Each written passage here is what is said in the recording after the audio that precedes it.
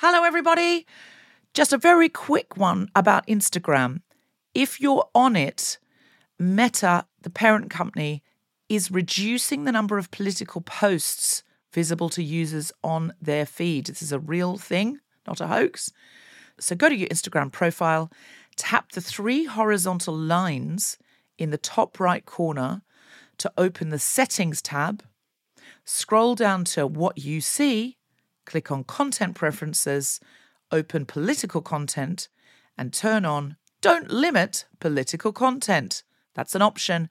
Otherwise, you won't see almost anything we post because we are deemed political. Please do that now, or you won't even see the posts about our shows, our fun things. So if you want to see Guilty Feminist content and know when we're coming to a place near you or releasing a new podcast, do it now. Even when we're on a budget, we still deserve nice things. Quince is a place to scoop up stunning high-end goods for 50 to 80% less than similar brands. They have buttery soft cashmere sweaters starting at $50, luxurious Italian leather bags, and so much more. Plus, Quince only works with factories that use safe, ethical, and responsible manufacturing. Get the high-end goods you'll love without the high price tag with Quince. Go to quince.com/style for free shipping and 365-day returns. I'm a feminist, but I thought today that I would be interested in a feminist timeshare. Just some of the more onerous responsibilities of feminism. Could I do that 5 days a week and share with another feminist who would do it 2 days a week? Or some weeks, could I do it 3 days a week? More like a part-time, like a job share. And then I thought I'd probably do that, actually. That is probably true.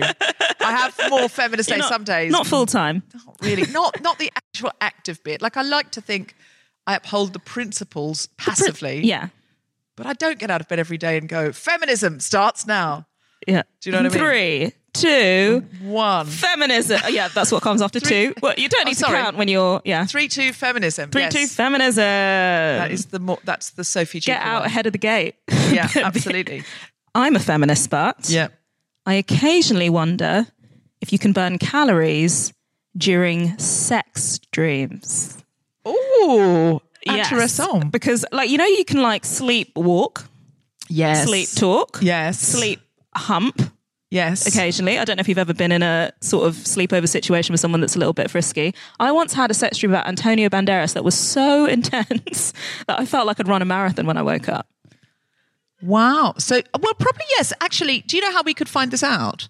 Wear your Fitbit to bed and then see. Because if your heart rate goes up, yes, I would say yes. I do want to say on behalf of feminism, because I'm a permanent part-time feminist as discussed and I'm on at the moment, it's one of my on days, that burning calories should not be the main focus of sex dreams, or almost anything we do. No. Yeah. For good. Yes. Yeah. Have an Antonio Banderas good time. And if it turns out no calories were burned in the making of this sex dream, I might have accumulated calories. Ow. I once had a dream, not about sex. You cannot accumulate calories. No. I had a dream about pizza, not a sex dream. Well, I'd hasten to add. And when I ate the pizza, it just tasted like paint. And I think I woke up and I realised I'd been licking the wall by the side of my bed. Oh, okay. Listen, I really wouldn't worry about the calories of farro and balls. I really wouldn't worry about that. I love how you think that's what's on my wall. Or even a Dulux. Yeah. I think if you swallow in a sex dream, nothing happens. Okay. Antonio, if you're listening. There was a frisson around this room. There's only half a dozen people in the room. But when I said the word swallow, there was a frisson, wasn't there? There was Yeah. I am a feminist, but I do not believe that all straight men should be allowed to listen to Lizzo, because I feel like self-belief is like a drug that should be administered like the COVID vaccine. It should be given first to the most vulnerable. And then at the end, all the straight men can listen to Lizzo. Oh, that's a good idea. Yeah. Yes. Because I'm just yeah, you are so right. Yeah, I don't want people being empowered before, everyone is empowered. I wonder if as an artist you could do that. You could say, if it was an iTunes thing, certain accounts can apply. Yeah. I mean, I feel like that's basically what most of TikTok is. That's true. But I can't. I mean, I'm slipping into TikTok, but I know it's not for me. When straight, cis, masculine, normcore men, when they hear Lizzo sing, I do my hair toss, check my nails, do you think they think, oh, does that raise their confidence the way it does ours? I don't think it does. I think they think that's not for me. I think imagine most of them go, I took my hair toss, check my nails. Baby, how you doing? Feeling good as hell. No. I don't think they do like a whole like hair flick, but I think they just do a little, just like, do you think? Look at their cuticles and think, I'm a bad boy. Billie Eilish, maybe. Yeah. I'm a bad guy. Yeah. I think Lizzo's powerful enough to raise the self-esteem of any human, but I think they will tune out instinctively the normcore, not feminist guys initially. Straight, cis men who listen to The Guilty Feminist, you're allowed your injection of Lizzo because you're here drinking at the well. But please do stop other men getting too much of her, because we need to even the self-esteem out. I'm a feminist, but I just don't care about this football thing twice. Once, because I don't care about football. Two, because nothing women do professionally will ever be dissected at this length and have this much emotion attached to it on Twitter. It's a boy thing. I don't care. I agree. 100p. Do you know what it is? I don't care. I tried to look at it and I was like, because everyone seemed to be talking about so much. It was like, it's. I don't watch Line of Duty, so I thought I'd better find out about this, because they're the only two things anyone's talking about. Oh yeah, I don't either. The bent coppers. Yeah, is that, something about, line of. Yeah. What? I know. It just feels a bit. It's a lot to get into. So I thought, well, I'll have a look at the football, because that's the only thing on Twitter is Line of Duty and the football, and people seem to be very worked up. And as far as I can tell, it's just sort of like they're starting a breakaway league where there's a lot of money, and people are saying, well, you're not respecting the old league. I didn't even know what the old league was, so I didn't care about that. So I was like, what? They're leaving the old European league that I cared so much about and knew the name of to set up a new, richer league. And they're like basically saying they're putting money before the fans or something. I was like, since when have they not done that? Yeah, it sounds exactly like OG football. Yeah, in the 90s, it was all about like £5 million to transfer a player and stuff, wasn't it? I thought that was the point of football. I thought I know there will be guilty feminist football fans listening being like, no, you don't understand. But I just feel like football's always been quite capitalist. They get paid quite a lot. Quite a lot. They've got Farrow and Ball walls and they could lick it off daily and reapply and they'd be fine. I'm a feminist, but I sometimes think that the word feminist sounds too girly. Like, I'd rather we were called something like equality sharks. No, because then people don't know it's about gender. And we've got to have but equality. No, I can't even make that joke. I was going to go for equality sharkettes, and I was like, don't do it. Don't do it. Don't do it. Equality sharkettes. Equality sharkettes. You said it. You did it. Equality sharkettes. Yeah, I winced though. You saw me wince. I'm a feminist, but there's a young Australian pop star called Troye Sivan who was interviewed on a show called The Project in Australia. The Project's on every night. It's like a magazine show where it's like news and culture and, there's presenters behind a desk and they get guests on. I've done The Project when I've been doing comedy. Troye Sivan is a young man and he was interviewed about a lyric he wrote when he did a song with Ariana Grande, and he wrote a lyric that she sang. And the lyric was, let's do that thing we never do sober. Ooh. And these presenters just probed him on The Project and were like, so what's the thing that you never do sober? What is it? What is it? And he was like, I think it's better if you leave it to the imagination. And they were like, but what was it? But what was it? And he was like, well, I mean, I just thought it was really funny that, Ariana Grande sang it because I didn't expect that she was going to. Blah, blah. But what was it? But what was it? It's sex, isn't it? It's sex. It's a sex thing. It's a sex thing. I mean, it was so inappropriate and I could not stop laughing. And do you know why? Because my Australianness overtook my feminism. It was just in that moment, I was like, only in Australia would sort of respectable presenters on a prime time nightly, this is not some kind of cable show, this is absolute prime time network television.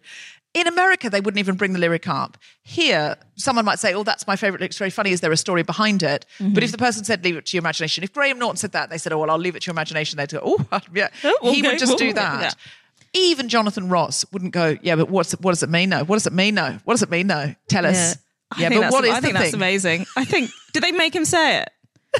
No. Just eventually one of them went, but they're all kind of really respectable looking men in suits going, come on, tell us. And they just thought it was so funny.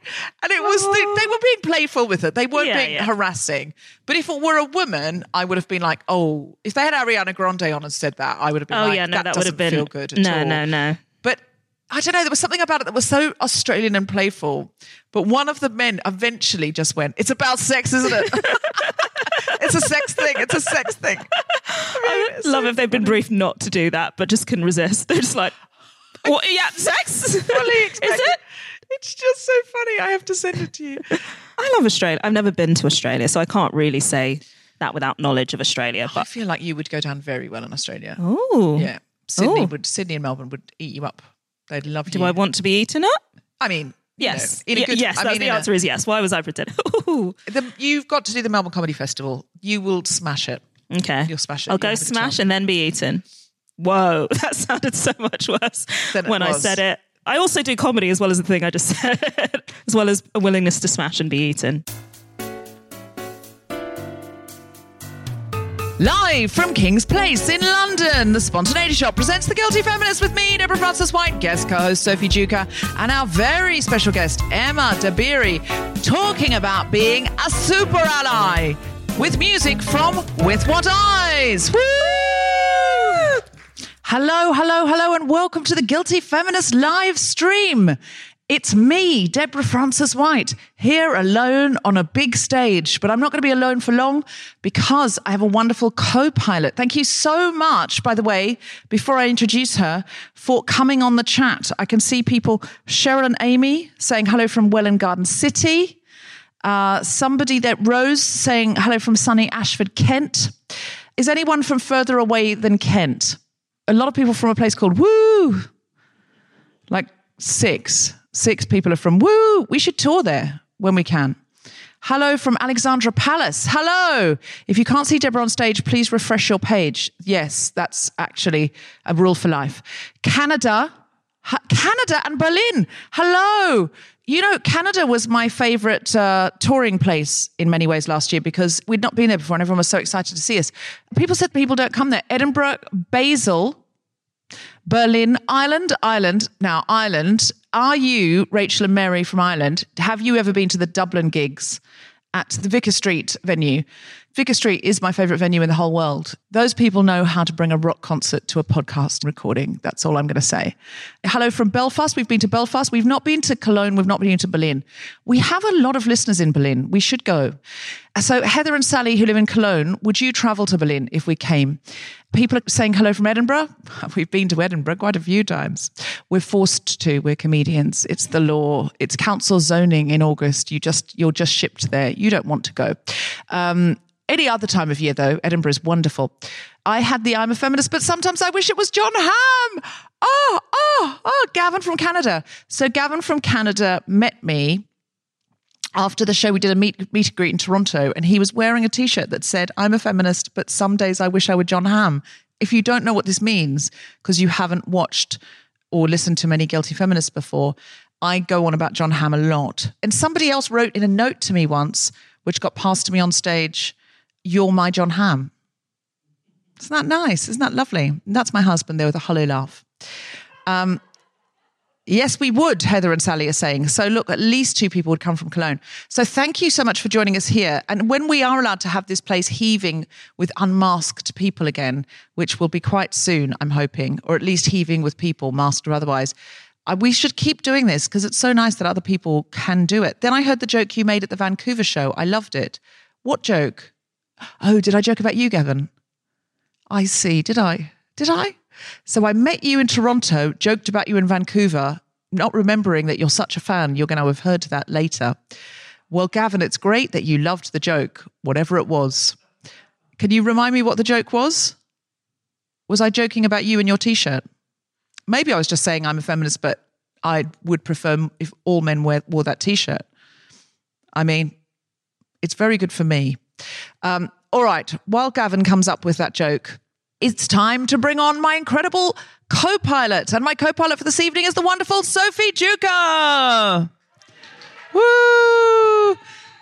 I wondered where you were, Sophie, because last time I saw you in the green room, so I was doing a bit of padding because I thought she didn't follow me. There's no way she's ready. Hey, Sophie Duker, come here and take a seat. I wish I could hug and kiss you and more. Me too. Even pre-COVID, I wish that. I mean, yeah. I know. Quite soon. Are you? Yes, about going home with me. My wife loved it. Oh. Okay, so Gavin there. Did I say I wanted to go home with you?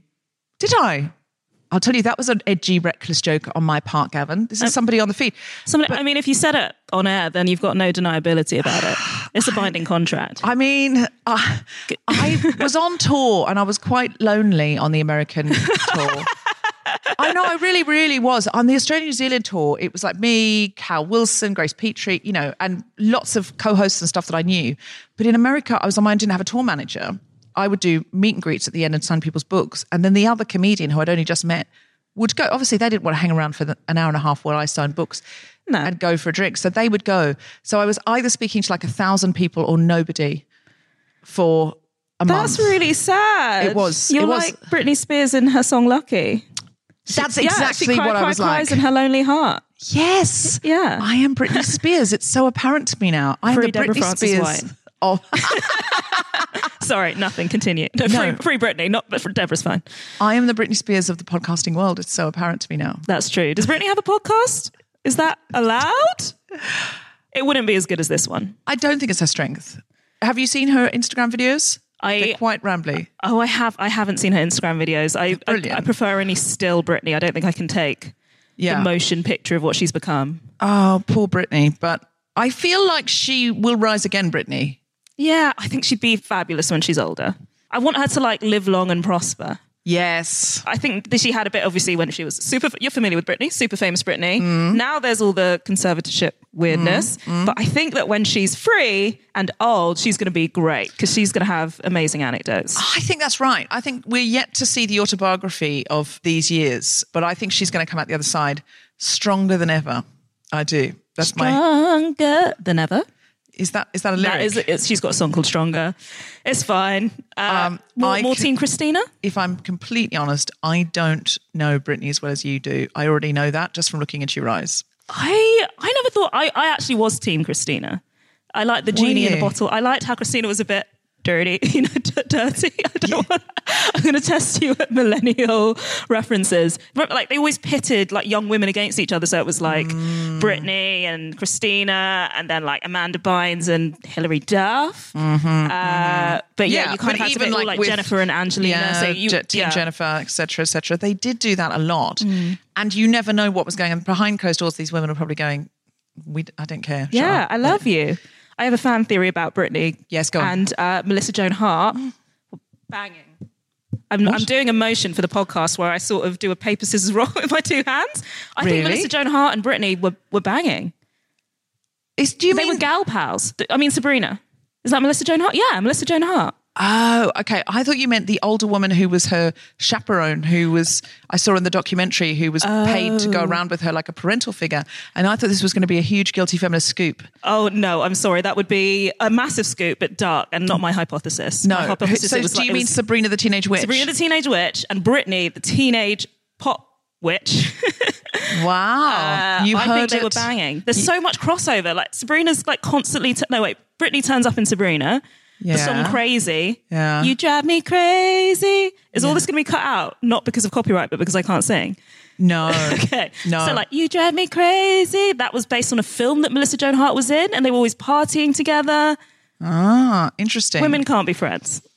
Is this, in a very real way, is this a bisexual fantasy on your part where you just that would be amazing if that were true? I think there's evidence to support it. I think once at 4 a.m. I found the evidence, compiled it, and then lost it. So I don't have any I don't have the receipts. But you did some CIA style work. I was just this is why are they in each other's lives? In a way, though, whatever theory you can come up with, someone else has already come up with it and put it on the internet. So when you say proof, what you mean is somebody else had an insomniac night and gone, do you know what I want to be true? Britney Spears going at it with Sabrina the Teenage Witch. Yes, please. Yes, please. Yes, please. And thank you. Hashtag not when either of them were teenagers, later when it was okay. Yeah, later when it was fine. Okay. Well, I don't know. It depends on the state, because you could be 19 and you could be a married teenager. So but yeah. the term teenager sounds... Comfortably legal teens. Sorry. Now that's a website you should definitely set up. A feminist website, Comfortably Legal Teens. 25 teen. From Sophie Duca. Oh, God. Comfortably legal. I don't know why I'm saying the things that I've not been out. I think the turn of phrase is barely legal, not comfortably legal. I think comfortably, because comfortably legal is 25. Yeah, comfortable. Teens, if you've got teens, Yeah, you teens don't is have not comfort. There's no comfort cushion there. There's just legal. Yeah, there's just legal. Illegal and legal. Yeah, That's all you've got. There's no I'm on the side cushion. of legal in case there's any doubt. No. I'm only comfortable when it's legal. Oh my God. Listen, Gavin, what's Gavin saying? Oh, Gavin said you did, that I took you home. Then you did a winky to the crowd. What's a winky? Like, it was on the Patreon bonus content. Gavin, you really are an avid listener. I'm delighted, thrilled, Gavin. I said I took you home, did I? Just for the record, if your wife is still with you in the room and she may have left you, that didn't happen. I was so hoping the Toronto show had after drinks. All right, Gavin. Okay. All right. I think I'm in there with Gavin. I think... I mean, Gavin from Canada, it's his name itself is poetry. Yeah. I mean, in a very real way, though, Gavin, your wife would have to be open to it as well. This is a strange proposition.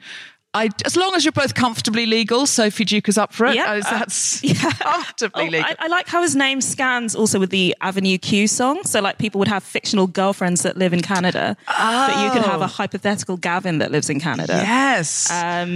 She lives in Vancouver and sucks like a Hoover. Yes. That's right. That's right. Thank you, Gavin. Roxanne says stronger than yesterday. Oh my God. Solid theory. Roxanne's saying solid theory. Gavin, thank you for saying that. And my wife did not smile as much as I did when I played the clip for her. Yeah, I can see why, Gavin. I can see why. I'm so sorry, Mrs. Gavin. Mrs. Gavin from Canada. Mrs. Gavin from Canada. Can you play? I'm going to do a speech just for Mrs. Gavin from Canada. I'm sure that's not her name and it's not how she'd like to be known. I'm a feminist, but I've called this woman Mrs. Gavin from Canada. Mrs. Gavin. I think she's probably glad that you're concealing her identity at this point. That's true. Don't tell me her name. But I can't call her Gavin's wife. I sound like I'm in The Handmaid's Tale. This is meant to be a feminist show. Well, give me the initial of her first name. Mrs. Gavin from Canada in her own right. I can't say that. No, okay. I think you need an initial or a tribute. So actual Gavin from Canada. Oh, well, he said the name, so I'll say T. I'll say the initial because I don't think that's consensual. Okay. He said the full name. Okay. So T, her name starts with T. So just to say, T, I'm a comedian. I need a lot of jokes because lots of comedians hone the one thing over and over and over again until it's perfect, and then they tour it around and then they burn it on the TV and then that's it and they have to start again. But because I have a podcast, I have to have new material wherever I go. So I'm always generating. So if anything happens to me at all, and I do mean at all, someone stands on my foot, the room service order is wrong, I wake up, ... anything happens, I have to use that on stage if I'm on tour because I'm performing every single night. So when something as amazing as Gavin from Canada coming up with a t-shirt that says I'm a feminist but I wish I were John Hamm, of course that's got to be material. So this is not me in any way bringing a threat to your possibly monogamous marriage. I just want you to know, T, I really respect you and I respect Gavin and I respect Canada. I respect all the comfortably legal values of Canada. And I just want to say, I thought Gavin was fantastic, but I also hope you're very happy for a long time. And if I come back to Canada, which I know I will, please come with Gavin because I'd love to meet you too, but in a non-threatening way. This isn't a creepy invitation to a threesome, just in case you were worried. Thank you, T from Canada. Oh, that's nice. You saluted T from Canada. Yeah. This is The Guilty Feminist, the podcast in which we explore our noble goals as 21st century feminists and our hypocrisies and insecurities which undermine them. I'm Deborah Frances White, with me Sophie Duca, and we're talking about being a super ally. Super ally? Yeah, super ally. Like a superhero, but a super ally. But like an ally, like a sidekick. Exactly. Sorry, super ally. The terminology, I'll get with the terminology. A super ally. I suppose Batman, Robin is a super ally to Robin's Batman. a super ally. I can't think of a single other sidekick though. But I think part of being a super ally is not taking all the glory necessarily. Even though you are super, you don't necessarily need to shout about how super you are all the time. You don't center yourself. No. So you would have to be undercover as a super ally. Yes. It's even harder than being Bruce Wayne, for example. Yes. Well, Robin must have another... What's Robin's real identity? Robin is... Nobody knows. Nobody cares. I don't know. I feel and that's the point. He doesn't center himself. He doesn't center himself. Name. You don't.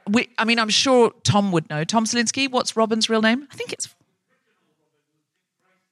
The original Robin was Dick Grayson, but there have been more than one. So what do you mean?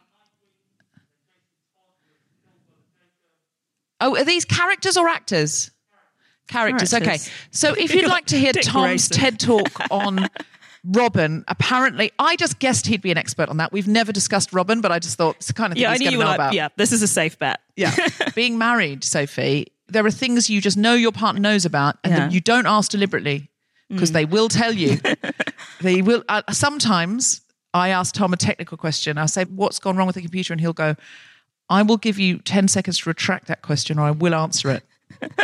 He gives me retraction time. I like how you have the time to be like, I'm absolutely going to shut this down right now. Yeah, absolutely. Shut it down. I go, no, sorry I asked. No, why? Yeah. The most common thing he says to me if I ask him a question is, do you want the long answer or the short answer? Oh. Never once in our marriage have I ever pitched the long answer. I was going to say that sounds like quite a sexy... Do you want the short? No, I don't know. I've been inside. Do you want a quickie or a long weekend? Yeah, a mini break. Or a mini break of an answer. Do you want a mini break with Robin? Do you? Dick Grayson? I'll have the cliff notes from the TED Talk. Oh, nice. Efficient. Efficient, but still a deep dive. Okay. Deep but efficient. Deep but efficient. I don't know what we're talking about anymore. Superheroes. Super allies. Capes. How do you feel on the question of allying? Because I feel sometimes it gets into very tricky territory with people going, oh, you're virtue signaling or you're centering yourself or you're allying wrongly. And other times I feel like it's all we've got in the world is, when people say, oh, people get offended for people who aren't even in the room. I'm like, that's the definition of empathy. Yeah, that's the point. Why aren't they in the room? Because some people don't feel comfortable there, probably. Yeah, they're probably like, I just don't want to go in. It's a bigoted room. I think it's really hard. And I think the thing that I have when I'm trying to be an ally is like, I don't know what it's like to be someone who's not me. I don't know if what I'm doing is the right thing. So maybe I'll just not do very much at all because how could I ever figure it out? But then that's just not good enough, really, because someone else will potentially take on a great deal more embarrassment or shame or pain or hurt for you all. They're like, oh, I don't know what's going on. And it's very normal to not know what's going on with someone who has different experiences to you. I think that's right. And all you can do is listen, but not everyone in that group has the same experience and not everyone in that group wants allies to act in the same way. Did you hear about this thing this week with Scott Rudin, who's a big Broadway producer and film producer? Did you ever see Swimming with Sharks, the film and the play about the producer like throwing things at the assistant and abusing the assistant? I have not seen this. The shark is a metaphor. The shark is a metaphor. The shark is Hollywood and the Harvey Weinsteins. Okay, yeah. Scott Rudin is allegedly, we are a very small podcast, we can't afford a lawsuit, so I'm going to say allegedly, somebody who throws things and backs people up against a wall and, really intimidates. Blech. So it's finally come to the point where a Broadway actress said, well, I'm not going back to Broadway. She was in a show. She was an amazing performer and Tony winner. And she was like, I'm not going back to the show. Nothing to do with Scott Rudin. She's just like, Broadway is a cesspit, of this kind of abusive behaviour. And then other big names apparently pulled out and Scott Rudin's resigned and said, okay, I'll have to take time off everything and, I won't have anything to do with anything. And then what's kicked off from that is so many people online going, if you're an ensemble member and you go back to a show with an abuser, you're in the wrong. Or if you're an actor, but it might be your first job out of drama school, you're wrong because you're working with somebody on that stage or behind the scenes who's an abuser. And it's all like really spiraled. And I read this amazing thread today from a Broadway actor who said, every time we point to each other as you're not allying well enough, we're decentering the work. Yeah. And she was saying like some people are doing the work by taking a stand. I think actually honestly, resigning from the show only works if you're box office. No one's going to care if an ensemble member resigns. They just get another one. Yeah, someone else will jump in, do some jazz. That's that what ensemble do? Yeah, they should just be like, that's an abuser. Jazz hands in the direction of. Or write, Scott Rudin is an abuser, allegedly, on their hand. So when they're doing the jazz hand, the audience is like, did I just? No, I'm not. Oh, subliminal. Subliminally, people will get it. So she was saying, look, some people do the work by being famous enough basically to take a stand and pulling their box office out of the play. Some people do it by turning up and influencing or standing up for other people behind the scenes. Some people do it by what they do online and how they try and influence others and get others to do the same. Some people, I just can't do it this week, but they're saving themselves for a fight down the line when you can't do it. And it was such a beautiful post because she said, every time we turn on each other, you're not allowing well enough, you're not allowing well enough, you're doing it wrongly, we descend to the work. And I was like, yes, that's what I'm going to start saying. Yeah. Don't descend to the work. I think it's just distraction. I mean, obviously there are like techniques that you can want people to get on board with, but you can't expect everyone to be able to do exactly the same thing because they have their own limitations and invisible boundaries and insecurities. And the important thing is stopping alleged abusers from being in Broadway. Just literally can't afford to. People have been out of work for a year with a pandemic. They can't afford not to be in the ensemble. Ensemble members are on scale. They're on no money, for 8 shows a week. And I'm sure a lot of them would love to not work for Scott Rudin, but yeah, you can't. Like when I was working in television, there was a woman doing a show that it was the first thing that I turned down because I didn't agree with who was working on it. And I was just like, I can't judge like any other like researchers that might want their first step up, or if you've been out of work for 3 months, I can't judge anyone else who does it because I'm in a place where I'm like, fine, I don't have to do this. It's a privilege to be able to make that principled decision. Because if I'd been starving or I needed to feed my children that don't exist or my mother or my dog that also doesn't exist but I wish did, I would have taken the job. I'd have taken the job and I would have found another way. You can't blame the people running around the Amazon warehouse for not working. Say, stop working for Bezos. You're facilitating him. Stop it. you enabler peeing in a bottle. Yeah, we would. We don't have healthcare otherwise. If they even get healthcare. Yeah, I was going to say, do they have healthcare? Probably not. The dental is amazing. Yeah, they don't get loo breaks, but my God, they've got dazzling smiles. It's America, that's probably true. That is, yeah.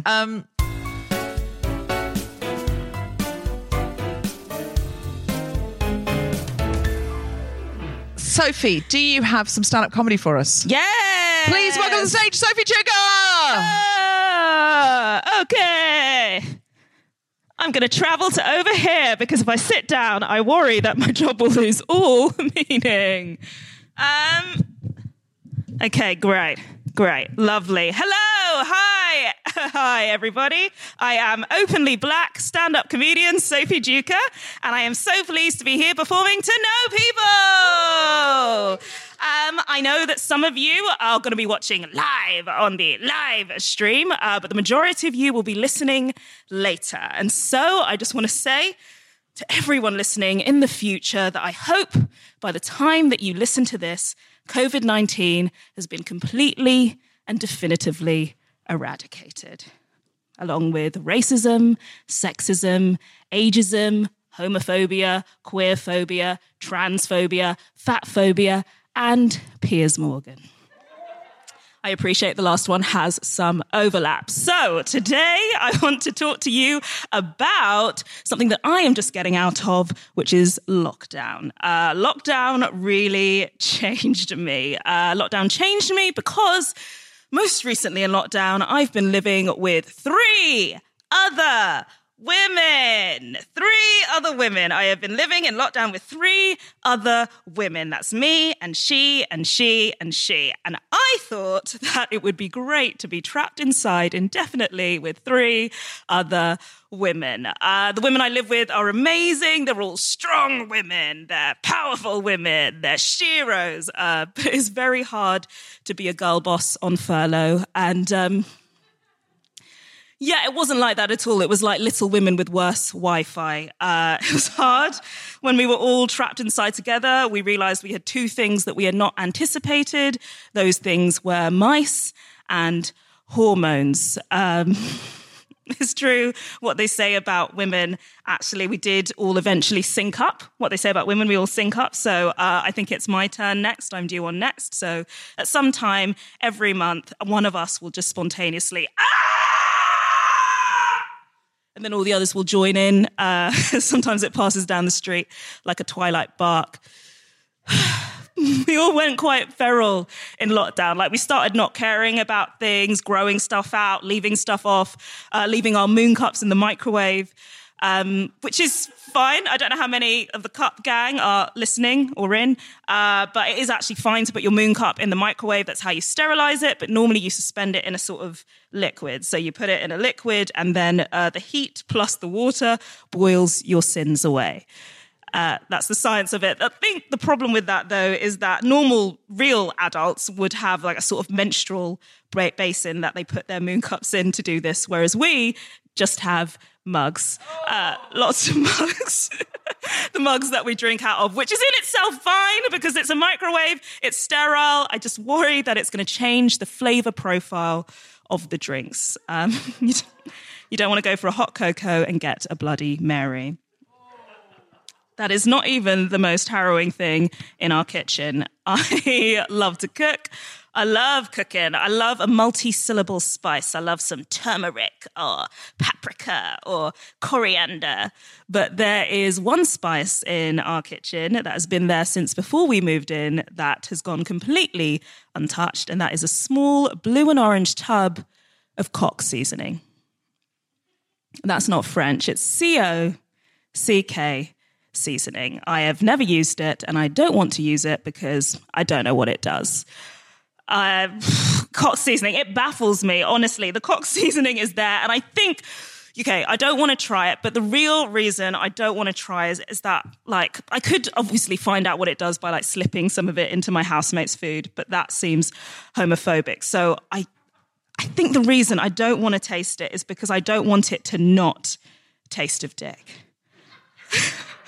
I really, really want it to taste of dick. I want someone to have envisioned it for that purpose. I want someone to be like, we're going to target queer women. We want like lesbians to be using it like sriracha, putting it on everything. I want there to be like cock seasoning snobs who are like, cock is a condiment, not a sauce.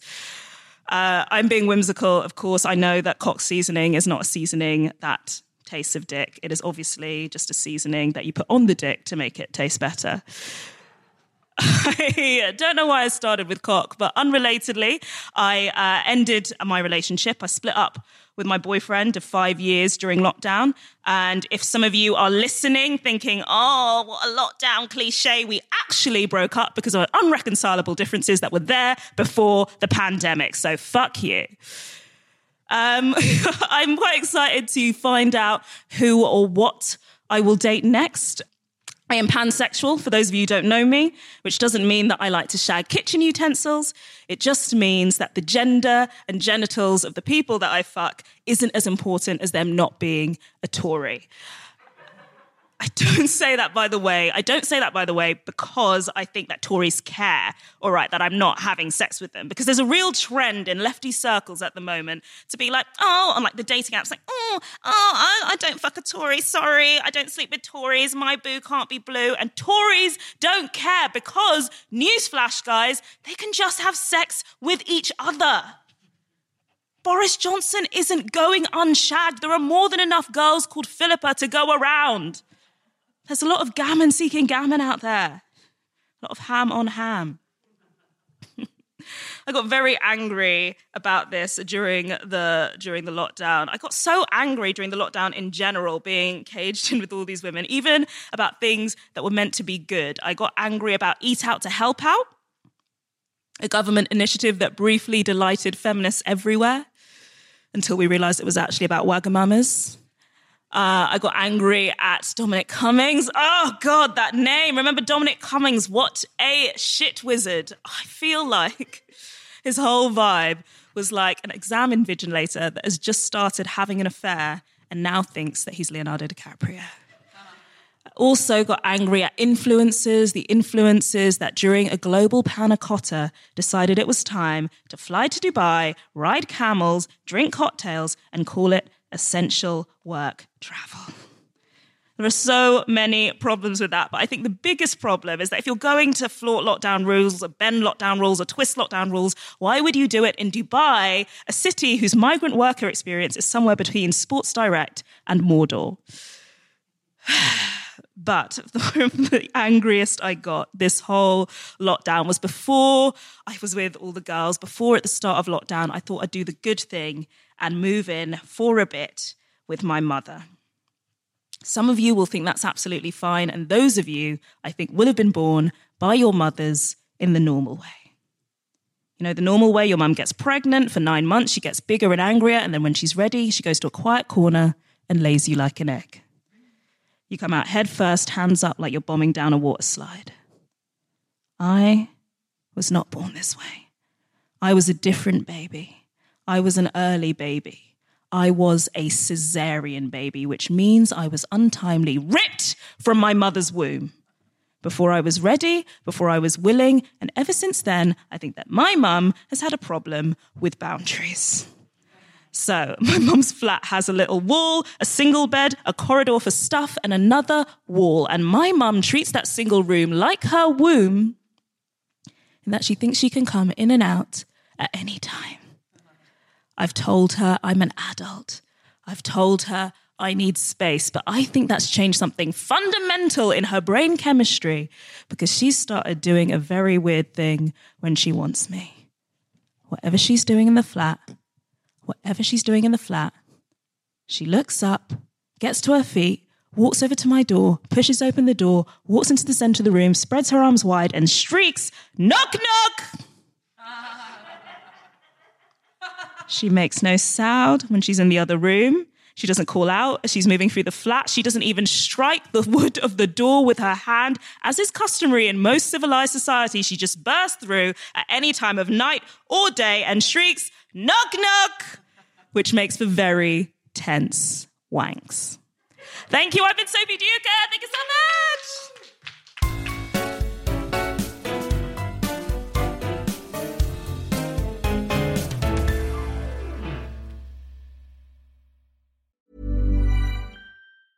Planning for your next trip? Elevate your travel style with Quince. Quince has all the jet-setting essentials you'll want for your next getaway, like European linen, premium luggage options, buttery soft Italian leather bags, and so much more. And is all priced at 50 to 80% less than similar brands.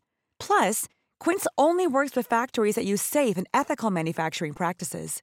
Pack your bags with high-quality essentials you'll be wearing for vacations to come with Quince. Go to quince.com/pack for free shipping and 365-day returns.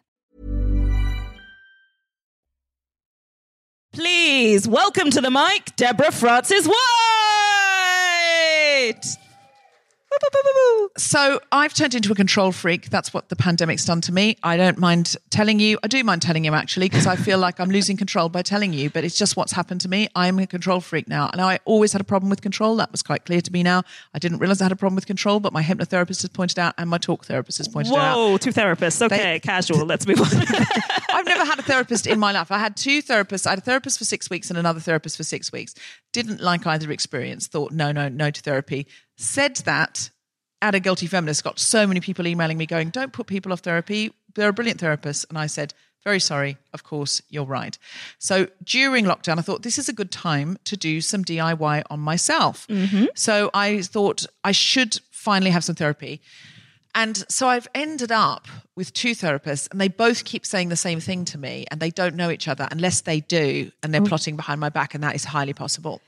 I think you should keep going if that's a suspicion that you... Well, exactly. This is the thing, is I've just started to DIY so much of my life. And recently I thought, I mean, this is not the year to be buying new furniture, obviously. I've made no money whatsoever, but I've just been in my flat for so long and I've realised I haven't decorated the downstairs for 10 years. We've been there for 10 years. So I thought I'll just buy some new cushion covers and a mat just to sort of make it look a bit different and colourful and not so ripped up by cats. So I bought loads of cushion covers and a mat. And then when it came, they weren't like the colours in the thing at all. They were ugly colours. And I was like trying to make this place more beautiful. Now I've got big boxes of things and ugly cushion covers that I have to send back. And I just had a total meltdown. And when I was trying to get this right. And there was a few other things in my career that I was like, I put so much work into them and now it's all gone wrong and I can't get this right.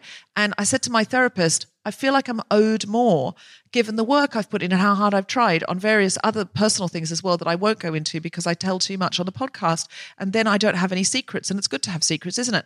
So I said this to her and she went, that is the name of our session. I'm owed more. She was like, you feel owed. If you put in effort, you feel owed results. I was like, yes. And she was like, relying on outcomes is a very difficult thing to choose. She said that's the sort of way to unhappiness. If you think I'll only do this if I get this outcome. And I know I need to let go of outcomes. I know I do, but I can't. So I can, yes, but I can. I shouldn't say I can't because if you say you can't, then you can't. Do you have a point of I just information? like how your therapist titles your sessions. Yes. It's almost like she has her own podcast. It's like, that's it. It's good to have secrets. Do you think she's recording it and putting it out? I mean, I would listen. That would be, I mean, very unethical, but quite funny. It's possible she's like, oh, this really well-known podcast is coming to me. I'll just press the notes on my phone. I might as well pop it out, see if we can build an audience. Does she introduce you at the start of the sessions for no reason? Just be like, here's noted broadcaster, podcaster, comedian, Deborah Francis-White here for our session. I thought she was just doing that to make me feel comfortable because she knows I'm a podcaster. But looking at it now, yeah, she's recording these and putting them out. Yeah, I should just check. They're probably on Spotify or something like that. She's probably got an exclusive deal with Audible. I don't know. But I've just realised, that I am like literally trying to control everything in my life to the point I've been working on my posture. Like I've bought this posture harness and because I've been dancing, I've really noticed that sometimes I record myself dancing to see, how well I'm doing it, to see, it's much easier to see what you're doing better or could be doing better. And I noticed like when I walk back to it, when I'm dancing, I'm really holding myself up. But when I walk back, sometimes I'm still pitching forward, which is something that I've done all my life and tried to correct with yoga. And so now I'm like walking around a house, like controlling my posture. And it is working, don't get me wrong. But I just suddenly thought the other day, I should do accents. I should learn different accents because people in Britain can do accents because they were raised with these accents. I can't do accents. I'm going to learn to do accents. I've had Invisalign things on my teeth, not real Invisalign because that's too expensive. I've done direct smile where basically you smile at them and then they go, try these. And, so I've had these things that I only wear them at night because I can't do it all day and all night. I can't talk properly. It's like I've got cotton wool in my mouth, but I do it at night. And I was looking in the green room and I was going, oh, my teeth are noticeably straighter. They weren't crooked before as anyone else would notice, but I started to notice because I was on Zooms all the time and I started to go, that one sticks out and that one sticks out. But they stick out a lot less now because I've been doing these small changes, like constantly going, what else can I change? What else can I change? What else can I change about myself? And I've realised it's control because I don't have control over anything else in my life except this. So that is why I will soon be walking so upright like a ballet dancer while also doing a Glaswegian accent, but with unbelievably straight teeth. And if you see any of these things and go, oh, Deborah, you've really changed. Yes, I have, because I can't control anything in the outside world or what I do for a living and how I do it. But what I can control is these minuscule things. So now I'm obsessive and I have probably got some kind of disorder. But it is enjoyable because I'm getting stuff done. The flat looks amazing. Wow. I love all of it. I'm amazed that you think that walking upright like a Glaswegian ballet dancer is a minor change in how the world perceives you. And I can't believe you didn't go further into posture harnesses. What websites can you purchase posture? So you just Google it. Google it. That Google seems like the easiest way. And it's a sort of strap-on thing that you put on. Yep, I'm familiar. And then it's sort of and you pop it on and then it just sort of holds you upright. I first found out about them because Steve wears one for when he does jewellery so that he doesn't slouch when he does jewellery. It sort of holds him upright. That is a good idea. And then another friend of mine got one because he's writing on the laptop a lot and he said, I just noticed my posture wasn't good in lockdown because I was doing a lot of slouching. I think it's because we're wearing slouchy clothes. I've actually started wearing sort of more... See, I'm wearing like a blazer. Yeah. I've decided to go in for a more preppy look and get my jackets out of the back of the cupboard just because I've been in pajamas so long. I feel like I'm a sort of rag doll. And so I only hold myself up when I'm dancing. So now I'm doing like really core, holding my core, like sailing into rooms. I like that. It's very Princess of Genovia. Exactly. Or Fame. Fame, yeah. I think the clothes you wear do, like I slouch quite a lot, but I'm wearing a sort of athletic corset, which is the worst bits of both cars. I don't think there's any sporting merit, and it's also, but yeah. Well, I think you look amazing, and I love what you're wearing. If you're listening at home, Sophie has a pale pink pastel Adidas, what can only be described, yes, as a corset. So think someone from Bridgerton wanted to do a marathon. That's what they would wear. So what I'm doing this week, we're starting a new campaign because I think this is something actually worth controlling. All of these things that I'm doing for myself, I think some of them are just neurotic strangenesses that comes from a year of being housebound. And so I'm not judging them. I'm just being curious and going, oh, that's interesting. That's sailing into my eye line. This is in my peripheral vision. This is how I'm finding these small ways of controlling things. I probably should relinquish control and outcome more. But I thought instead of channeling it into the straightest possible teeth, when my teeth weren't really not straight anyway, and who cares, and all teeth are beautiful teeth, etc., I should be channeling it more into my feminism. So we're starting this noisy and annoying campaign because this policing bill that, everyone's saying kill the bill. Oh, yeah. This is this, if you live in the UK, this terrible bill that's coming in. So many bad things in this bill. It's a horrible bill. But the Tories have a majority, so that it is going to pass very likely. So what we're trying to do now is get amendments to the bill. The thing that I want to take responsibility for is the clause that says we cannot be noisy and annoying at protests, or if the police say you're too noisy and annoying, you can be arrested for that. Because I mean, it's absolutely wild that that's in there. It's the whole point of a protest is to make people sit up and take notice. And it's also incredibly powerful, like the songs and the music at protests, like... And the chants. The chants. And But it's the definition of a protest. Yeah. If you're not being noisy and annoying, how is it a protest, though? It's just sort of... Just standing around. Like a cameo in a public place. I mean, what is it though? Like, it's just the tube at Russia. But I think you're not being noisy and annoying. It's just like you could say, oh, that carriage is protesting, but how? We can't. They're not saying anything. It's like they are though. Like, it's not. I don't get it. So I don't want to make protesting unsafe for people. Like nurses. If nurses get arrested and they get convicted, they can't be nurses anymore. Doctors will get struck off. I did not know that. Yeah, teachers can't have a criminal record. So it means those people are not going to be able to safely protest about their own conditions. You and I, if we want to, if you get an opportunity to make a TV show in America and you've got a criminal record, the answer will be no. So you and I have to rethink, if we go down to that protest, how do we make sure we don't get arrested for just turning up? Because that could happen. And they say, oh, but we won't use it for that. But then don't put that clause in. So we're doing a campaign, video campaign, about how it's a British value to be noisy and annoying. We think of ourselves as very sort of slightly quiet and polite, and that's actually not true. How we've got every single right we've got in this country is through people being noisy and annoying. Everyone in the UK especially just needs to get behind this campaign because we are seriously in danger of losing our democracy. If we can get this clause taken out, then we can protest about other things. I mean, hopefully other people are working on other parts of this bill to get those things amended, but I have to focus on one thing, and this is what I want to focus on. If we get it trending and we embarrass the government, they will have to change it. It's like Marcus Rashford and the school dinners. They know they're going to look really bad. Yeah. So we need to get it trending. So if people can get involved with noisy and annoying, please get on board as much as possible, because this is something we do seriously need to take control of. Yeah. Please get involved with noisy and annoying, especially if you're British. But if you're not, then please. Is there any point in those of us outside the UK? Yes, there absolutely is, because if countries other than the UK, if people from countries other than the UK are going, what, is the UK losing their democracy? That really embarrasses the UK government. And then they'll go, oh, just take it out. It's not important enough to us that we want to look like we're fascist dictators. So yes, other countries getting involved. I mean, we don't expect you to. We know that, there are other countries that need your support probably more than the UK, but we would love it, and it does help. So yes, please. Thank you, Orna.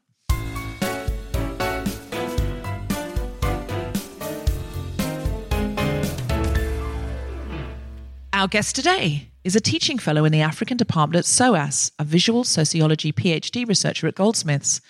Already, I feel like the tone is so significantly raised that this guest is too fancy for us. She's quite fancy. She's very fancy.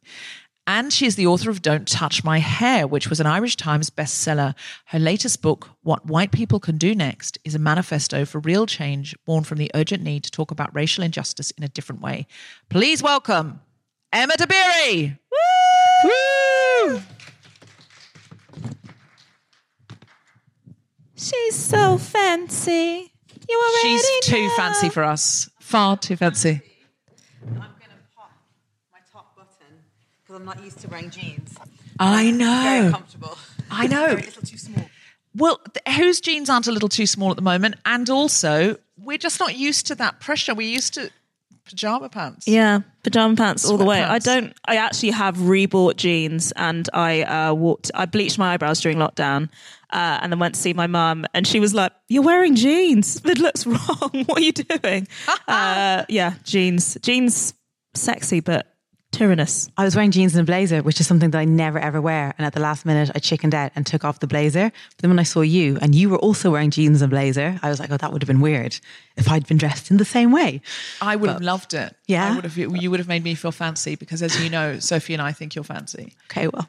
I would have felt very left out, but I'd have dealt with it in my own time with my own therapist. You're in an athletic corset. Yeah, I'm in an athletic corset. I'm going to be jumping horses. Jumping with horses. The horses will be jumping. I'll be. Did you know the first woman won the Grand National? Yes. Yeah. See, it's relevant. That's a tricky one for feminism, though, isn't it? Because yay for feminism that a woman won it, but the Grand National is very controversial because of animal rights. Yes. So I didn't know what to do. I was paralysed. And it was a boy horse, so it wasn't very feminist. That horse won. Can you? But a boy horse. A stud? So do you feel stallion? feminism was undermined because the one that really won the race was a boy? The one that did the running. The one that did the running was the horse. Was the boy A male horse. A male horse, Won. a stallion, won. A feminist Grand horse. National. I'm really erasing the woman that... Poor Rachel. Poor Rachel. What was her name? Rachel... Oh, I do know this. Her name was Rachel. Rachel Grand National it is now. Yeah, no, I think it's very... I can ride a horse, but not as well as Rachel. Can you? Yes. There's a series of books about a little girl called Sophie that likes to ride. She's basically a tiny Tory, but I identified with her because her name was also Sophie, and I made my mother take me to horse riding lessons, even though we lived in London, where there are not that many horses having... Yeah. And so you can ride a horse. I thought you were going to say, and that book series is about me because I was such a famous rider as a child. So I wrote a book series about me. I didn't learn to do horse racing because I don't think you teach children that. And I didn't learn to do the sort of... You weren't like a jockey. Yeah, I wasn't a jockey. And like, there's also dressage where the horses do like TikTok dances. And I didn't do that either. I just sort of learned to like trot and canter and jump and had to do a lot of... I think they'd use the kids as like free labour and then it got too expensive. So we didn't do it again. I did not know this. This is a brilliant other side. I should be in Bridgerton. You should be in Bridgerton. Yeah. So Shonda Rhimes, if you're listening, Sophie Duker should be in Bridgerton and can ride a horse. Side saddle? Can you do side saddle? Yes. It feels very dangerous though, because you've not got purchase on the... Especially in a long dress, but that corset would do wonders. I liked the use of purchase there. Thank you. Yeah, I was feeling it. When I was growing up in Dublin, there were like so many horses, so many urban horses.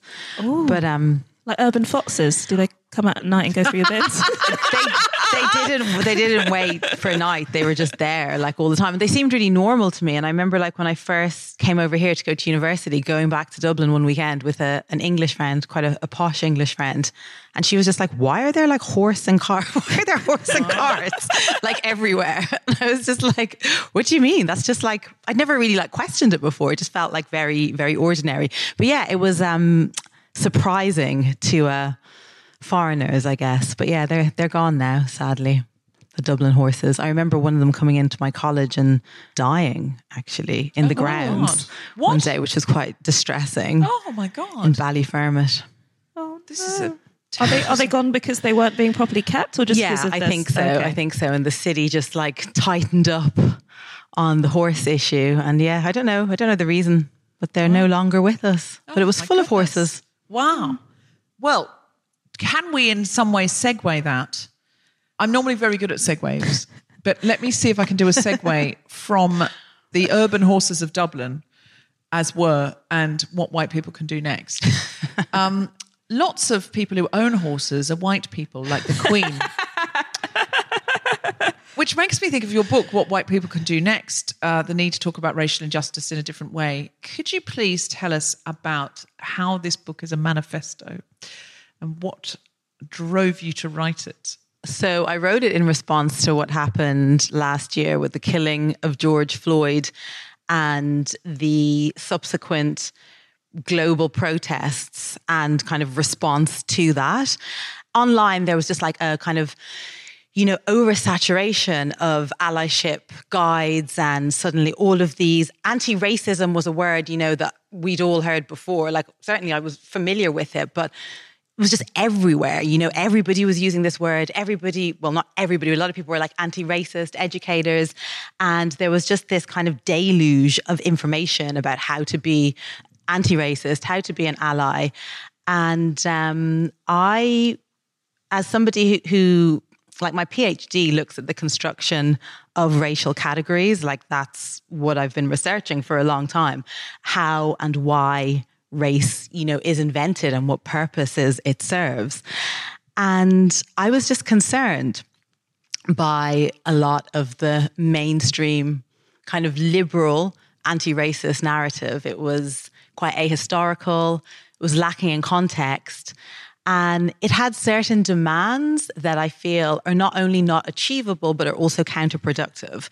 I had lots of white people ask me about allyship, and I'd always kind of declined going into it too far beyond kind of cursory responses because I teach African studies, and I was always far more interested in, kind of the metaphysics of blackness or like Afrofuturism or just these like incredible knowledge systems that like exist in pre-colonial Africa. And I'm like, this is what I want to like talk about. I don't necessarily want to talk about how white people can be less racist and give them instructions as to how to be allies, especially when I find the framework of allyship quite problematic. So if I do of anti-racist allyship, so I was like, even if I do answer this for you, you're certainly not going to be expecting what I'm going to say. So I avoided kind of getting too deep into the allyship discourse.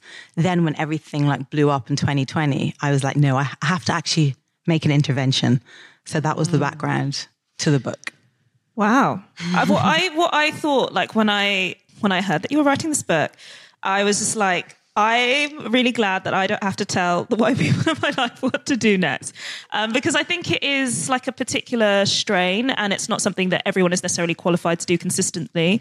And if you put yourself, if you're a person of color, you don't necessarily need to put yourself forward, but kind of putting yourself forward or being visible and even being like a super visible ally means that people come to you consistently to do the work for them. Mm-hmm. And I think that to be an ally involves quite a lot of doing the work yourself in as much as you are able to do it, but people kind of want there to be a sort of one-stop shop for all their allyship needs. Yeah.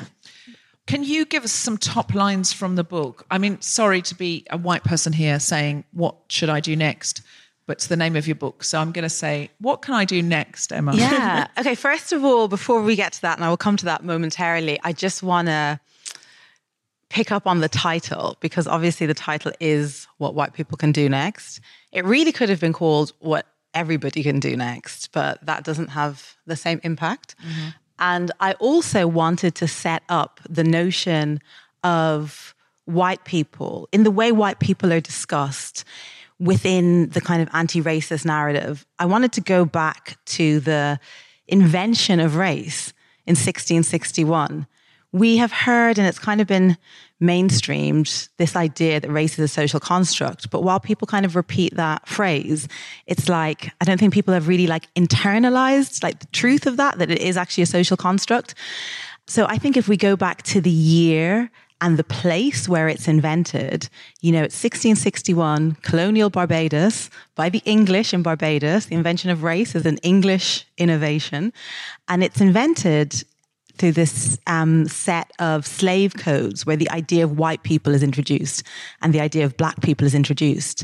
And it catches on like wildfire, and it spreads to Jamaica, to colonial Virginia, and eventually the world.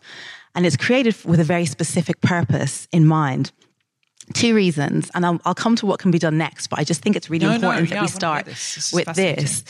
So you've got the English in Barbados, and then you have indentured Irish labourers and enslaved Africans working on English plantations and some Scottish plantations as well. The indentured Irish and the enslaved Africans see a common enemy in their landlords and stage a series of uprisings where they attack the landlords. This is really threatening to the power system because there's more of them. The notion of whiteness, a white race and a black race, does two things. First of all, whiteness from its first introduction, central to its construction, is an idea of white superiority. And central to the construction of this new black race or Negro race, quote unquote, to use the terminology of the time, is an idea of inferiority.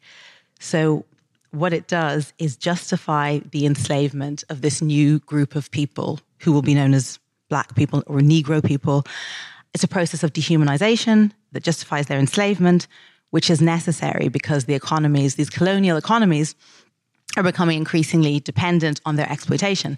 But the second thing it does is shut down those emerging solidarities and affinities that are existing between indentured Irish and enslaved African.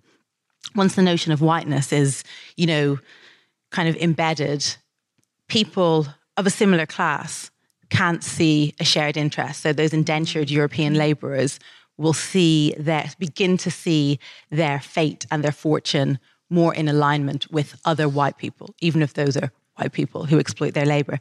And the same thing happens in Virginia. Bacon's rebellion in, again, the 1600s. Indentured English and enslaved Africans, a union of commoners, come together, attack the landlords, and then they codify into law this idea of whiteness, and it disseminates. So that's the background. Wow. So you divide and conquer. You say, but you're superior. And that's a message that people want to hear if they themselves are oppressed and feel like they are at the bottom of the socioeconomic power structure. It's like, well, we'll put you in charge of these people, or we'll make you feel superior to these people. Absolutely. And then also they are given more rights in law. So indentured labourers, their human rights are enshrined in contract law, whereas this new group of black people are seen as not fully human. They have no human rights. A white indentured labourer can do anything they want to a black person, and there can be no legal redress for that. There are no legal rights. So there are actually, kind of material and legal advantages that start to be given to poor whites who are still being oppressed, but they have this hierarchy above those who are below them. So first of all, the first thing the book does is centralize that history, So it is a manifesto as well. It's a slim tome. So it starts with, and the subtitle as well is From Allyship to Coalition. So I reject the framework of allyship and suggest instead the creation of these coalitions. Allyship for me, rather than solidarity, it encourages charity. So rather than a kind of a white ally seeing, poor, misfortunate black people who I might like to help out of some kind of act of maybe charity or benevolence. It's about identifying shared issues that we are all experiencing to varying degrees and in different ways, but different experiences of kind of exploitation or oppression, and how many of us experience those in different ways, and how they often all come from the same source. So if we can identify, because as I say in the book, the same forces that have a disregard for black life are the forces that have a disregard for women, are the forces that have a disregard for Indigenous people, that have a disregard for the poor, that have a disregard for the earth itself. So we all have our own struggles, but the kind of source of what we're experiencing comes from the same place. If we can build coalitions, we can start to create mass movements that tackle that source rather than having these atomized causes, and kind of falling back along fault lines that were invented in order to divide us, in order to better exploit us. So the book goes through maybe 8 different actual kind of concrete steps that can occur. And that was really important to me to do because I felt that with everything that was happening in 2020, a lot of the stuff online was just really contradictory. On one hand, silence was violence. But on the other hand, oh no, you don't get to speak on that because you're not experiencing it. So I think there were people that actually, did want to be involved in things. Something I say in the book is this idea of Google is your friend. Don't expect to be taught or shown. I reject that. I Googled allyship just to see what came up, and some old codswallop came up. I don't want people like Googling that, finding this unsourced, it was drivel essentially what came up, and I talk about it in the book. I actually think it's not the responsibility of every person of color or every Black person to teach and show every white person, that kind of asks questions. And the questions can be sometimes annoying and sometimes exhausting. But if you're actually putting yourself out there as an activist, as an anti-racist educator, as a spokesperson for these things, then you can actually point people in the right direction. You can, send some links. Rather than just say, I'm not up for it today, but why not follow this person, or, they're very good or something. Exactly. And one of my favorite academics is a guy called George Lipsitz, a professor of African American studies. I always assumed he was a Black man. Only recently found out that he was white. His work and his writing is incredible. I listened to an interview with him, and he was being interviewed by two Black scholars, and they were asking him, how does he know all that he knows, kind of thing. And he talks about being a young man, I think maybe being a teenager, and working with grassroots Black activists in the States and being really involved in their movements. And so learning from them, And so the result of that is the creation of this great thinker, this great organizer, And if you just kind of tell people, well, Google it, then you kind of miss out on those developments, on those potential developments. I totally get Google is your friend if it's just some dickhead online who's trying to derail a conversation with kind of all lives matter type thing, because there's so much of that as well. I get it in that context. But as a main tenet of allyship, it's dire. Yeah, I hear you. I hear you. Somebody's just there, Francesca said, I'm white, and when I tell other white people they have white privilege, they get offended. What's the best way to deal with that? As someone who is not white, surprise, I feel like it's interesting hearing about the conversations that happen between white people about race. I kind of sometimes find it quite hard to be sensitive to someone who's it's difficult, I have a racist grandma, but so many people do, and so many people have racist loved ones, actively racist loved ones and toxic loved ones. And if those conversations are happening in rooms where there are no Black people, that is something that is quite hard and stressful if, the people around you aren't at the same place as you. I think that obviously there is a explanation to what white privilege is that you can have if people are willing to listen to what white privilege means. But I think that, as I sometimes like getting on stage and telling white people that they have white privilege, but it's not the most important thing that Black people need or people of colour need necessarily is for white people to feel guilty. And if you can lead with what the privilege points to, what they can do for others, that might be a better tactic than being we're all so guilty, we have all this privilege. Yeah. People reject it because they feel like it's an advantage, but I would say I tend to ask a lot of questions, and I tend to acknowledge where I have privilege. I try and find a privilege that I have that they don't have, because the more I concede where I have my privilege, and this is me being not an ally, someone who's trying to form a coalition. Love it. I try and build a bridge to that person rather than if I get the hackles up, I need to leave that person at least no more racist, actively racist than when I found them. And I think a lot of allies spend their time online going hard after white people who would just they were passively racist. They weren't actively racist. They were passively transphobic, but they weren't actively transphobic. And you're pushing them into another team with anger and fury. And if you're an ally, surely your job is to build a bridge and get them to come over to your team, but that takes patience. I don't expect trans people to do it, but I, as a cis person, I think that's my job. Yeah, and one of the things that I talk about in the book is in the current anti-racist conversation, this almost fetishization of privilege, I don't actually think it's helpful. These interpersonal privileges is not where power really lies, So one of my, I think it's 8, I should probably know off the top of my head, I think it's 8, kind of steps. One of them is redistribute resources. Society is grossly unequal. And inequality is off the rails. And that type of inequality and class divisions do fall down largely along racialized lines. Society is quite stratified along racialized lines. So there does need to be a redistribution of resources. Inherited wealth is something that is kind of the crux of social mobility in this country. And that also falls down along racialized lines. So there does need to be a redistribution of resources, whether that's through forms of, taxation or universal basic income, or there's a number of ways that there could be, a more equal society created. But in terms of arguing online about interpersonal privilege, I feel like it's counterproductive.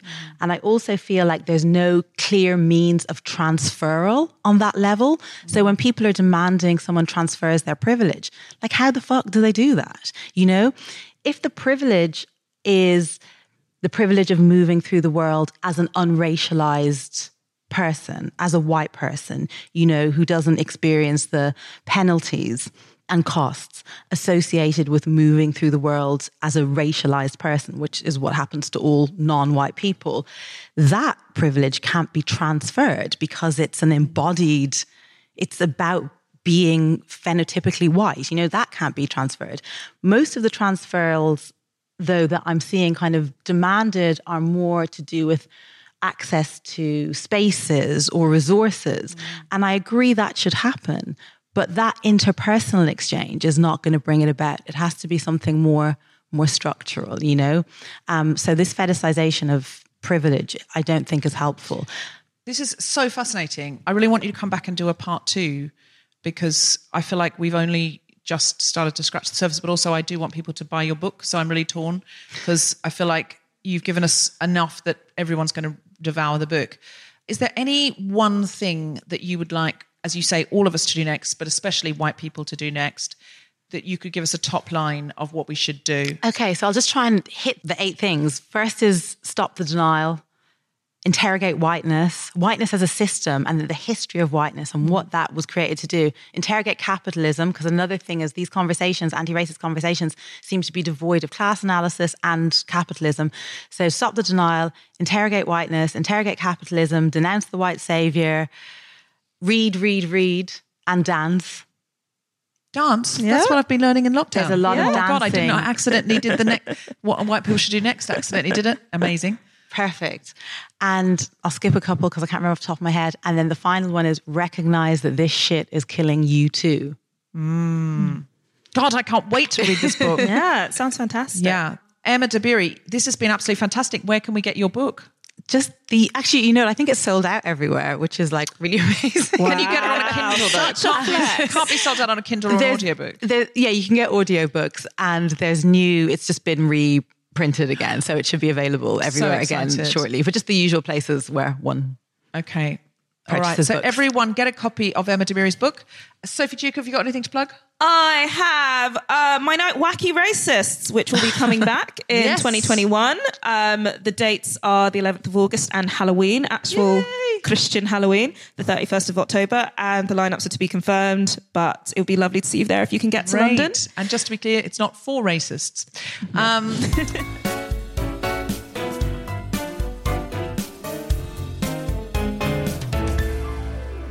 With What Eyes are an independent, London-based duo formed by 2 childhood friends.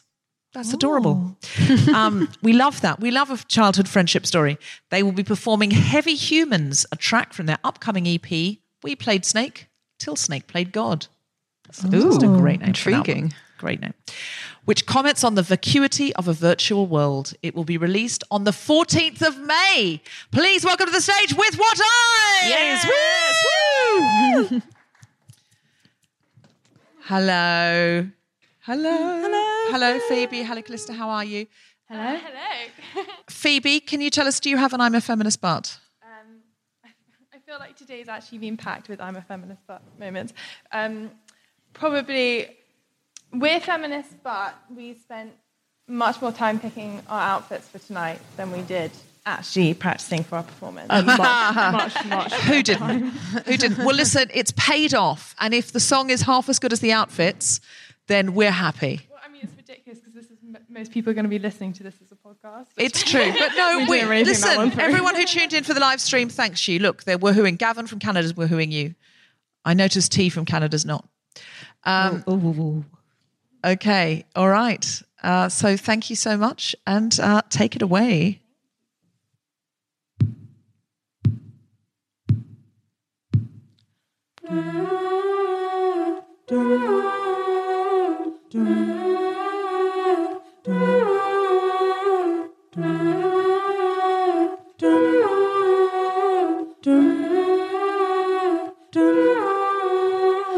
Patiently the patients waiting, patient leather glue. Such is jaded with success, their souls seduced by doom.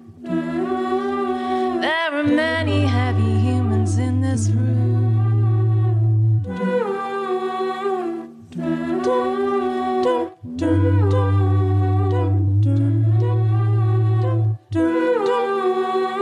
Don't you dare tell them to smile. It's sexier to frown. Tears transcend to diamonds, and these jewels, they weigh them down. There are many heavy humans in this town.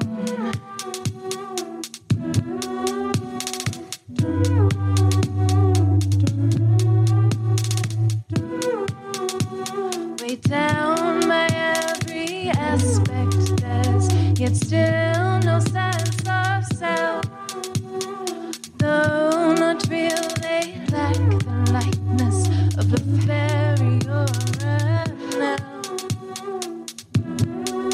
There are 100 heavy humans in the book. In the book here on my shelf.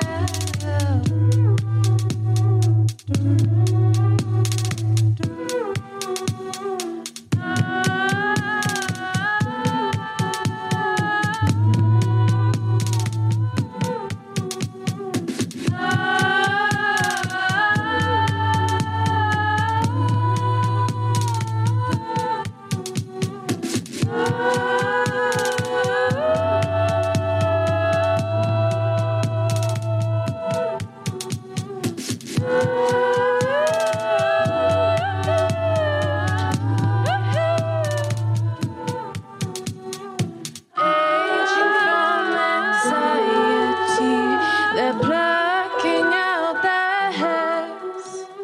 Seldom shaken, always stirred by little scattered scares. There are 100 heavy humans in any prayer.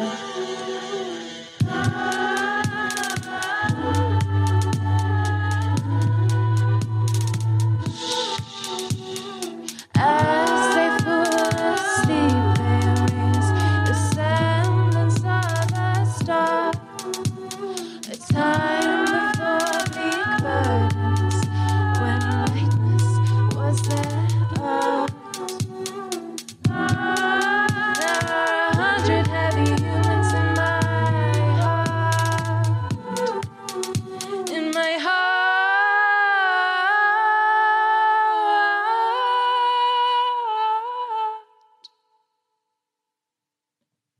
With what eyes, everybody? Woo! Woo!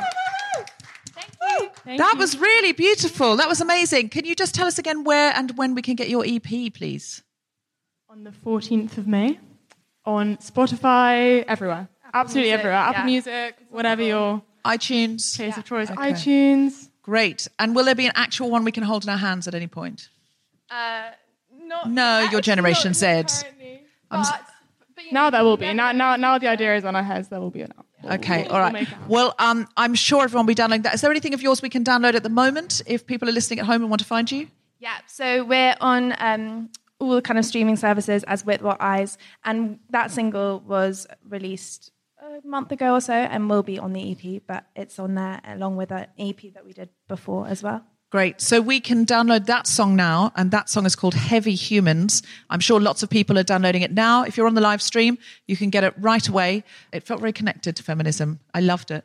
I'm speechless. You've got a new fan. That was so cool. And Emma's fancy, we've covered that. Yeah, it's not fancy taste. I'm not fancy, but I can ride a horse and I thought it was outstanding. So. Thank you so much, Phoebe and Callista. You were absolutely wonderful. Thank you so much. Big round of applause for With What Eyes. Thank you so much to everyone who's tuned in from all over the world. I hope you enjoyed it, and we'll see you soon. And the next show we have here in May, we will be allowed to have people in the venue. Is that right? When will that be? 17th of May. Buy tickets for that if you are in the vicinity. But hopefully we'll still have this live stream available so that if you are not from London, you'll be able to join us. It'll just sound like there's more people in the room because there will be. Please join us for the live stream for Noisy and Annoying, which is so important on... When is it, Gina? April 29th. Please join us then. And thank you again. Start writing a bespoke song for Noisy and Annoying, please. Thank you so much, everybody. It's been wonderful. I've been Deborah Frances-White. This has been The Guilty Feminist. Good night.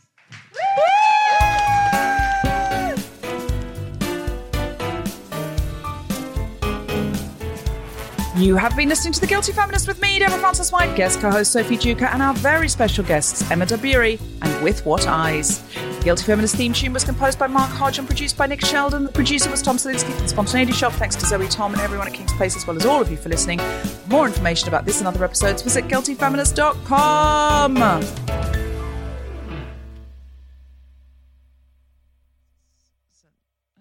The outro's at the top and the intro must be at the end. Time is a construct. I mean, that's a very unusual piece of admin gone awry by Tom Salinsky. He's the most organised person in the world, but he's put the last page first. And I just want to say, in a marriage, these small point scores are important because I'm extremely disorganised, and so he'll point out my disorganisation. So I've got one thing to say now. Yeah. So I'm going to have to milk this. Oh, do you know what Cindy V says? The most important thing in marriage is winning. Yes. And is this like a sort of, have you lost? No, I've won. You've won. You've won. Oh, sorry, how you've is won. This not clear? You're clearly not married. I'm not married, but one day I hope to be as petty as you. It's the dream. Listen, the papers rearranged. I can't wait to come to your hen night and teach you everything I know. Like some kind of married Yoda. Oh. Yeah. No, Tom and I get on very well, actually. Well, I won't make a big deal of this. I'll make a small deal of it. A medium deal, an extra medium deal. Extra comfortably medium deal? Comfortably medium deal. Okay, all right. Planning for your next trip? Elevate your travel style with Quince. Quince has all the jet-setting essentials you'll want for your next getaway, like European linen, premium luggage options, buttery soft Italian leather bags, and so much more. And is all priced at 50 to 80% less than similar brands. Plus, Quince only works with factories that use safe and ethical manufacturing practices. Pack your bags with high-quality essentials you'll be wearing for vacations to come with Quince. Go to quince.com/pack for free shipping and 365-day returns.